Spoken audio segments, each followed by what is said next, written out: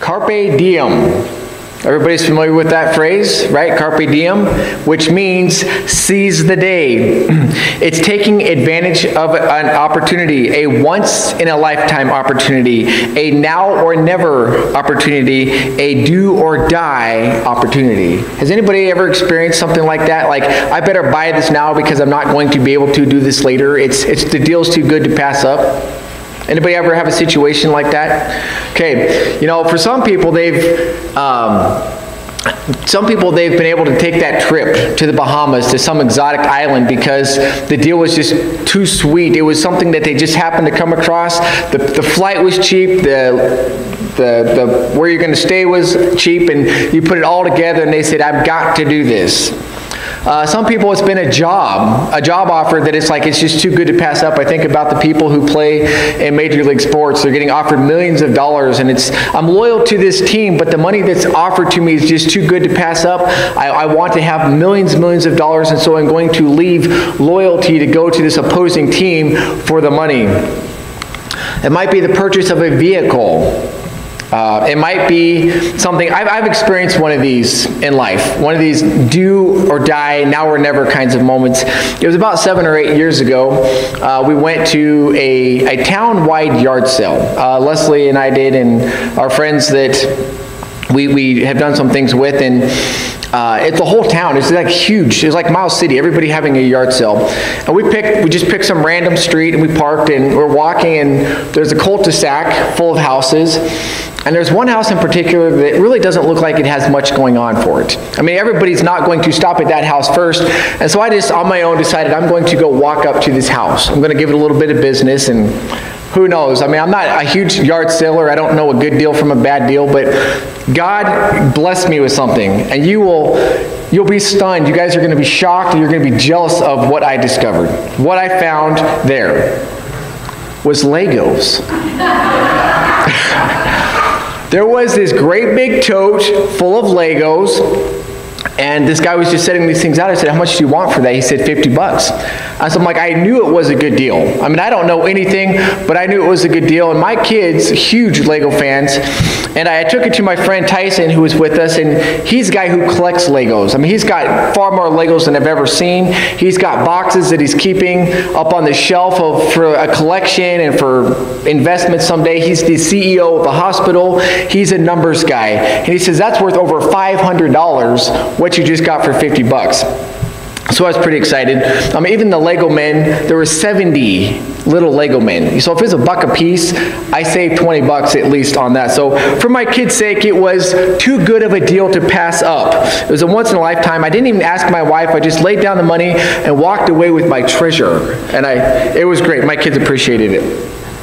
In life, we come across situations, maybe rarely, carpe diem, where we want to seize the day because the deal is too good to pass up. But I want to consider a different phrase, and then I want you to repeat it back to me, okay? It's carpe potestatem. And I'm going to say that a lot today. Carpe potestatem. What in the world does that mean? Well, it says, seize the opportunity. Well, how is carpe diem different from carpe potestatem? Well, obviously with carpe diem, it's seizing the moment to enjoy what life has to give you because you don't know when it's going to come around again. Whereas carpe potestatem is making the most of an opportunity to do good while you can. One source that I looked at suggested a few different ideas of what this would look like. Make the phone call when it comes to mind. Offer to pray. Give the money. Volunteer to help. Share the good news. And the idea is looking at everyday situations is a carpe potestatem. It's something that I want to seize the opportunity to do something with. It's not as exotic, it's not as exciting as the vacation or the car or even my Legos, right? Because I know you're all jealous. but it's something that God can do something much bigger and more impressive things with if we're willing to take that opportunity. And today we find two disciples, Peter and John, who are willing to take the opportunity to help somebody and ultimately use that opportunity to share the gospel as a result of sharing in that opportunity to help somebody. Let's pray and ask God's blessing on this word. God, I do thank you for your word. I thank you, God, for the opportunity that you give us to be in your house, to worship you, to hear your message, to see what John and Peter did, to help a guy out and to share the gospel as a result. God, I pray that we would, moving forward through this message, we would see how we can take opportunities to help people and ultimately get to the opportunity to share our faith with those people.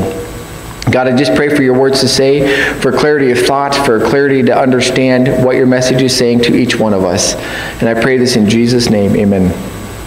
So Peter and John, they took this opportunity to carpe potestatem. They seized the opportunity to help somebody. Acts chapter 3, verses 1 through 8. It says, one day Peter and John were going up to the temple at the time of prayer at 3 in the afternoon. Now a man who was lame from birth was being carried to the temple gate called Beautiful, where he was put every day to beg from those who were going to the temple courts. When he saw Peter and John about to enter, he asked them for money. And Peter looked straight at him as to John. Then Peter said, look at me, look at us. So the man gave him his full attention, expecting to get something from them. Then Peter said, I don't have any silver, I don't have any gold, but what I do have I give to you.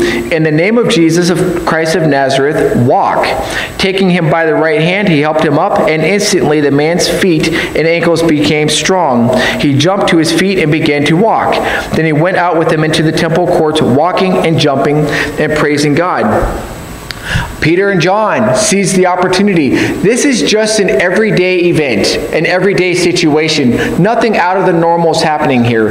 Peter and John are going to the temple to pray. Every day we're in this habit of doing this. And the baker, this was something that he did every day too. He was put there by the specific gate, by the specific time, so that people who are going to church would feel in this really good mood and say, hey, I want to help this guy out. They're much more generous at those times.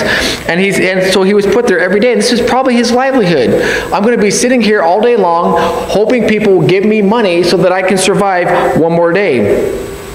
And it was at 3 in the afternoon, one of 3 specific times that people would go and pray in the temple. Average, ordinary people, average, ordinary day.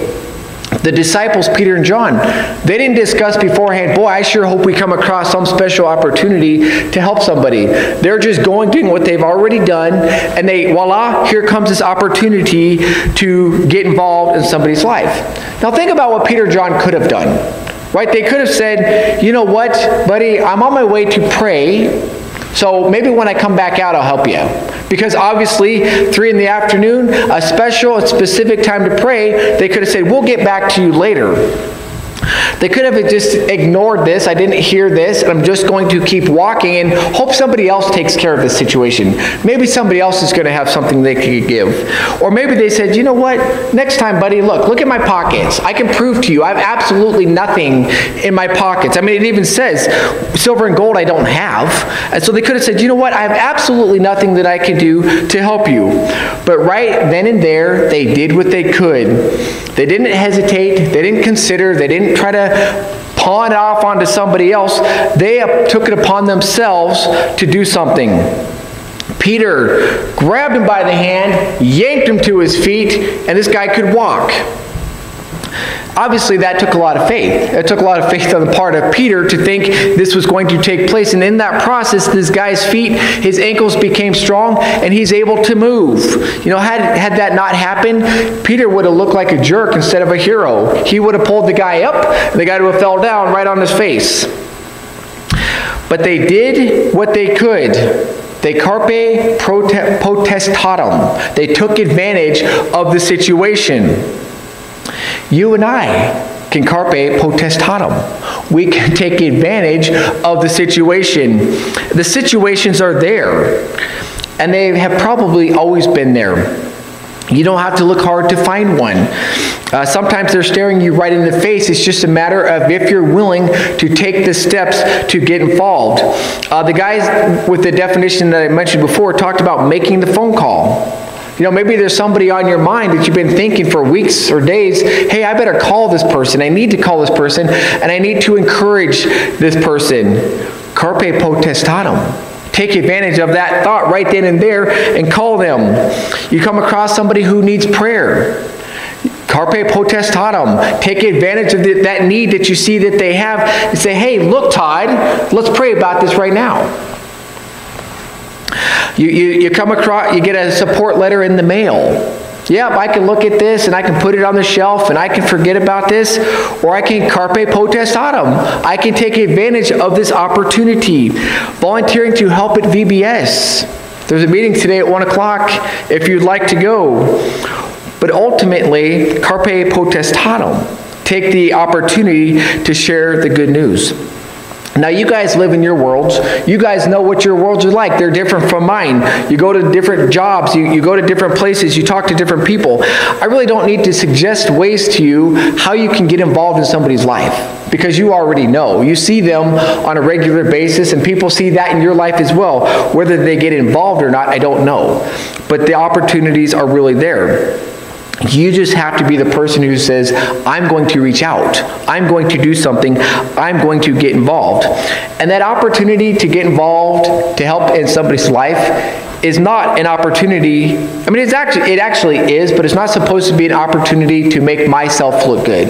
Because if I make the phone call and I give the money and I volunteer to help at VBS, a lot of people might look and say, hey, wow, look how great Josh is. He's such a giving guy. He's so thoughtful. He calls and he texts and all these kinds of things. But it's not supposed to be about, hey, look at me. It should be an opportunity to do what Peter did. Peter took advantage of the opportunity to share Jesus. Acts chapter 3, verses 9 through 12. So following the healing of this lame man, quite a commotion took place. It says, in verse 8, he jumped to his feet and he began to walk. Then he went into the temple courts, walking and jumping and praising God. When all the people saw him walking and praising God, they recognized him as the same man who used to sit begging at the temple gate called Beautiful. And they were filled with wonder and amazement at what had just happened. So you have this guy who has never been able to walk. Since birth, he's been carried around like a little baby, and he's probably been pushed in some kind of little stroller and sit on this mat, and that's all he gets to do. He just gets to sit there. He's never taken one step in his life. And then all of a sudden, what's he doing? He's laughing, he's jumping, he's praising God, he's busting every dance move that there is because he's so excited that he's able to do this. And what is everybody else doing? Did you see who that was? I remember that guy sitting there by the temple gates. We gave him money yesterday, and it's causing quite a stir and a commotion, and everybody's rushing from everywhere. I'm praying, all of a sudden I'm not praying anymore because I got to go see what is going on. People were filled with wonder and amazement. They came running from everywhere to see what was going on. And Peter and John did not miss the golden opportunity, first of all, to give credit to Jesus. Verse 12. It says, when Peter saw this, he said to them, fellow Israelites, why does this surprise you? Why do you stare at us if by our own power or godliness we made this man walk? He said, we didn't do this. We in ourselves have no ability to help people walk. He says, the God of Abraham, Isaac, and Jacob, the God of our fathers, has glorified his servant Jesus. God is using us to do this miracle to give Jesus glory. And Peter and John are giving full credit, disclaimer, hey, this was not me. This was not us who did this. This was God working through us in order to prove and to give credit to Jesus. Had Peter said nothing, if he would have said, oh, you're welcome, yep, that was a pretty cool thing, enjoy your walk, a lot of people would have flocked to Peter and John. They would have been by their side forever. What can you do for me? Kind of like when Jesus did miracles, people came from everywhere with every problem that they had, and they followed Jesus to say, hey, Jesus, what can you do for me? Peter could have had such a huge following, but Peter's goal was not to bring credit to himself. Peter's goal was to bring credit to Jesus. Not everybody's willing to do that, but that's exactly what Peter did. And Peter admitted in verse 16, he says, by faith in the name of Jesus, this man whom you see and know was made strong. It is Jesus' name and the faith that comes through him that has completely healed him, as you can all see. He's clarifying, saying, hey, look, guys, this isn't me. This wasn't us. Please don't look at us as if by some power or some special ability we had. It's not about us. It's about Jesus. It's about God working through us to accomplish this miracle, to prove, to give credit, to give all the attention and all the focus to Jesus, which they were more than happy to do. And I wonder, in today's world, we should do the same thing. We should give credit to Jesus for what we do. And you might be thinking the same thing, like, well, how would that work? How would that look? How do I give Jesus credit for something that I do? Because obviously, anything I do is not going to be that special. I'm not going to help a lame man walk. I'm not going to do anything that's that life-changing. I mean, I can help change a tire. I can help rake somebody's yard. I can help drive somebody somewhere, but giving Jesus credit for that, it might feel kind of funny, right? It might feel kind of odd to do that, but maybe that's what we should really be doing. And so what would that look like? Well, if you do something nice for somebody and they say, why are you doing that? Well, you could just say, I'm just doing what Jesus wants me to do. Right? That would obviously be pointing the attention to Jesus. It would be taking the attention off of me and giving credit where it's supposed to go. If somebody tells me thanks for doing something, I could just say, I'm just passing along the love of Jesus. Now, I haven't tried that yet. I've had opportunity, and it's like it wasn't there in my brain, because always when someone tells me thank you, I just say, you're welcome. That's what we grow up doing, saying, you're welcome, you're welcome. But I'm going to try, if I can do this, to say, hey, I'm just passing along the love of Jesus, giving Jesus credit, because really that's what I should be doing. And that's probably going to give me a lot of funny looks, right? If you do that, people are going to look at you funny, like, okay, what's Jesus have to do with this? You're just passing along the love of Jesus? Well, what does that mean? Well, I can say, you know what? Jesus loved me. Jesus proved it. He died on the cross to pay for my sins. He rose again so that I could have eternal life. He provides me with everything that I have, and I want to show you the same kind of love that he gave me. They might never want to talk to me again or accept help from me ever again. I don't know. But it would be a good idea if we could pass on the credit to Jesus that he is entitled to. And if you do, you might be able to do exactly what Peter did. Peter passed on the credit to Jesus, but Peter took advantage of the situation even more. Peter chose to share the gospel with them. And through the course of the conversation of what's written in Acts chapter 3, verses 11 through 26, we find that Peter does that. He shares the good, the bad, and the ugly news with these people. The first he shares with them is the ugly news. And this is really ugly. I mean, Peter's got guts in order to put this way. But Acts chapter 3, verse 13, it says, verse 13b says, this is your fault. You handed him over to be killed, and you disowned him before Pilate. Though he had decided to let him go, you disowned the holy and the righteous one and asked that a murderer be released to you. You killed the author of life, but God raised him from the dead. He says, you guys were the ones who were responsible for putting Jesus on the cross. And that was just a couple months ago, right? Because Jesus was with the disciples for 40 days. Then you had 10 days until the filling of the Holy Spirit. And then the disciples are practicing church, like we looked at the last 5 weeks. So as they're living through life, it's only been a couple of months, I believe, since Jesus has died. So this is very fresh in these people's minds. And he's right. He says, this is your fault, you guys. He says, if we look back in Matthew chapter 27, verses 20 to 22, you find that this is the situation that Peter is referring to. Matthew chapter 27, verses 20 to 22.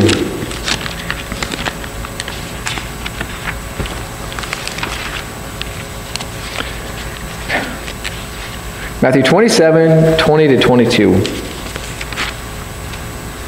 It says, but the chief priests and the elders persuaded the crowd to ask for Barabbas and to have Jesus executed. Which of the two do you want me to release to you? Asked the governor. Barabbas, they answered. Well, what should I do then with Jesus, who is called the Messiah? Pilate asked. And they all answered, crucify him. Why? What crime has he committed? Asked Pilate. But they shouted all the louder, crucify him. And when Pilate saw that he was getting nowhere, but instead an uproar was starting, he took water, he washed his hands in front of the crowds, and said, I am innocent of this man's blood. It is your responsibility. All these people had probably decided beforehand, well, if we get to release somebody, Jesus or Barabbas, it would be better to release Jesus, because Barabbas was a really wicked person. But all the Pharisees, they stirred up the crowds to say, hey, we want to let Barabbas go instead. And they agreed. They said, yes, let Barabbas go instead. Crucify Jesus. So Peter is rightfully saying, this is your fault. You guys are the ones who decided that this should take place. Very ugly news. But then he softens the blow a little bit. Acts chapter 3, verses 17 to 18, I just call this the bad news. He says, this was prophesied as to taking place. It says, now you fellow Israelites, I know that you acted in ignorance, as did your leaders, but this is how God fulfilled what he had foretold through all the prophets, saying that his Messiah would suffer. The Old Testament has passages that talk about how Jesus is going to suffer as our Savior before he gets to the cross, and while he's on the cross. One place that's in the Old Testament, Isaiah 53, verse 7. If you want to read all about the suffering of Jesus, that's a great place to look. I just picked out a verse. It says, he was oppressed and afflicted, yet he did not open his mouth. He was led like a lamb to the slaughter, and as a sheep before his shearers is silent, so he did not open his mouth. Jesus was going to the cross, totally unguilty, undeserving of the punishment he was getting, but he did not say a word. He didn't bite back. He didn't cry out. He didn't curse at these people. He just took our punishment. It was prophesied that this was going to take place. And that's something that Peter is explaining to these people. It was written in the past, this was going to happen. But then Peter also gives the good news. Acts chapter 3, verses 19 to 26. He says, repent then and turn to God so that your sins may be wiped out, that times of refreshing may come from the Lord, and that he may send the Messiah who has been appointed for you, even Jesus. Heaven must receive him until the time comes for God to restore everything as he promised long ago through his holy prophets. For Moses said, the Lord your God will raise up for you a prophet like me from among your own people. You must listen to everything he tells you. Anyone who does not listen to him will be completely cut off from his people. Verse 24 says, indeed, beginning with Samuel, all the prophets who have spoken have foretold these days. And you are heirs of the prophets and of all of the covenant God made with your fathers. He said to Abraham, through your offspring all people on earth will be blessed. When God raised up his servant, he sent him first to you to bless you by turning each of you from your wicked ways. So there's a lot of really good news in that passage that I just read. First, he talks about how they need to repent and they need to turn to God. Repent is to go the opposite direction. You're saying, get rid of that sin in your life and turn to Jesus. It's that easy. It's not that you've got to try to fulfill this great big list of to-do things. It's as simple as saying, I'm not going that way anymore. I'm not going to live that way. I'm going to trust you as my Savior. I'm going to walk in the ways of Jesus. I'm going to trust him as my Savior. Pretty good deal, right? It's going from death to life. If you repent and turn to God, he says your sins will be wiped out. They will be wiped clean. I bet we all have memories of sins in our brains, right? Of things that I did, that I said, that are there, that are haunting me from time to time. Those are going to go away. They're going to be wiped out. You're not going to remember those. They're going by the wayside forever. And God's going to look at you and say, hey, your sins completely clean, completely wiped out. And this is what Peter's telling these people. This is the good news. He says times of refreshing may come. One day Jesus is going to come back and he's going to rule and reign. Isaiah chapter 65 verses 17 through 19 says, behold, I will create a new heaven and a new earth. The former things will not be remembered, nor will they come to mind, but be glad and rejoice forever in what I will create, for I will create Jerusalem to be a delight and the people a joy. I will rejoice over Jerusalem and take delight in my people. The sound of weeping and crying will be heard no more. Nobody's going to get up here and bawl like a baby because of some sad news he has, right? Nobody's going to be sad. The memory of what you've done is going to be gone. The horror stories that you have in your life and that you've heard of, that you've experienced, those things you're not going to remember them. It's only going to be joyful. It's only going to be wonderful forever. And that's what Peter's telling these people. Yes, you guys did this. You put him to the cross. Yes, it was foretold. But he says, here is the good news. Jesus is the good news. And Peter took advantage of the opportunity. Carpe potestatem. He took advantage of the opportunity to do the right thing, to help somebody, but he also took advantage of the opportunity to share Jesus with these people. And I want to encourage you to do the same thing, to take advantage of the opportunity to share Jesus with people.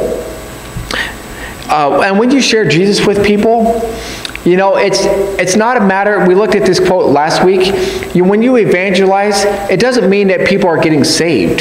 It just means that you are sharing the good news about Jesus. Whatever the results are, it's not up to you. It doesn't matter as far as you're concerned. You tell people the good news, and then leave the results up to God. And we looked at last week lots of different things about it, how we're all called to do it, how God will bless us for the part that we do. We just have to make sure that we are willing to open up our mouths and share the good news. Now, you might be like Peter. You know, Peter was pretty bold, don't you think? Saying that it's your guys' fault that this happened. That probably wouldn't go so well in America today. You know, if you said, you're a sinner and you're going to hell, that probably wouldn't work. But you might find yourself in that kind of situation. It'll depend on the situation. I've told you about talking to somebody next door when we first got here.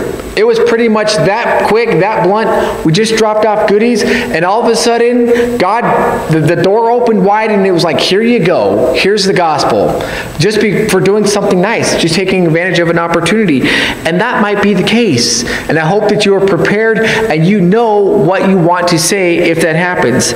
But it might be something that you develop over time. You give Jesus credit for doing something nice, like as Peter did. And it might just be like something where people just look at you different. But over the course of time, they go through life and they have tough situations. They say, I'm going to Anita. She told me she did it in Jesus' name. I know that name, Jesus. I'm going to her, and I want to see what does she think about this. And through the course of Anita's conversation, she could say, you know what? I've experienced that peace that you want because Jesus gave it to me. I've experienced that hope in spite of what's going on in the world around me because she stepped into somebody's life. She got intertwined. She was able to help them. Now she has that ability to speak that truth into her life. But it all started with getting involved with carpe can't even say it now anymore. Potestatum. She took advantage of the opportunity in doing something nice. Now she's earned the opportunity and the right to share Jesus with them.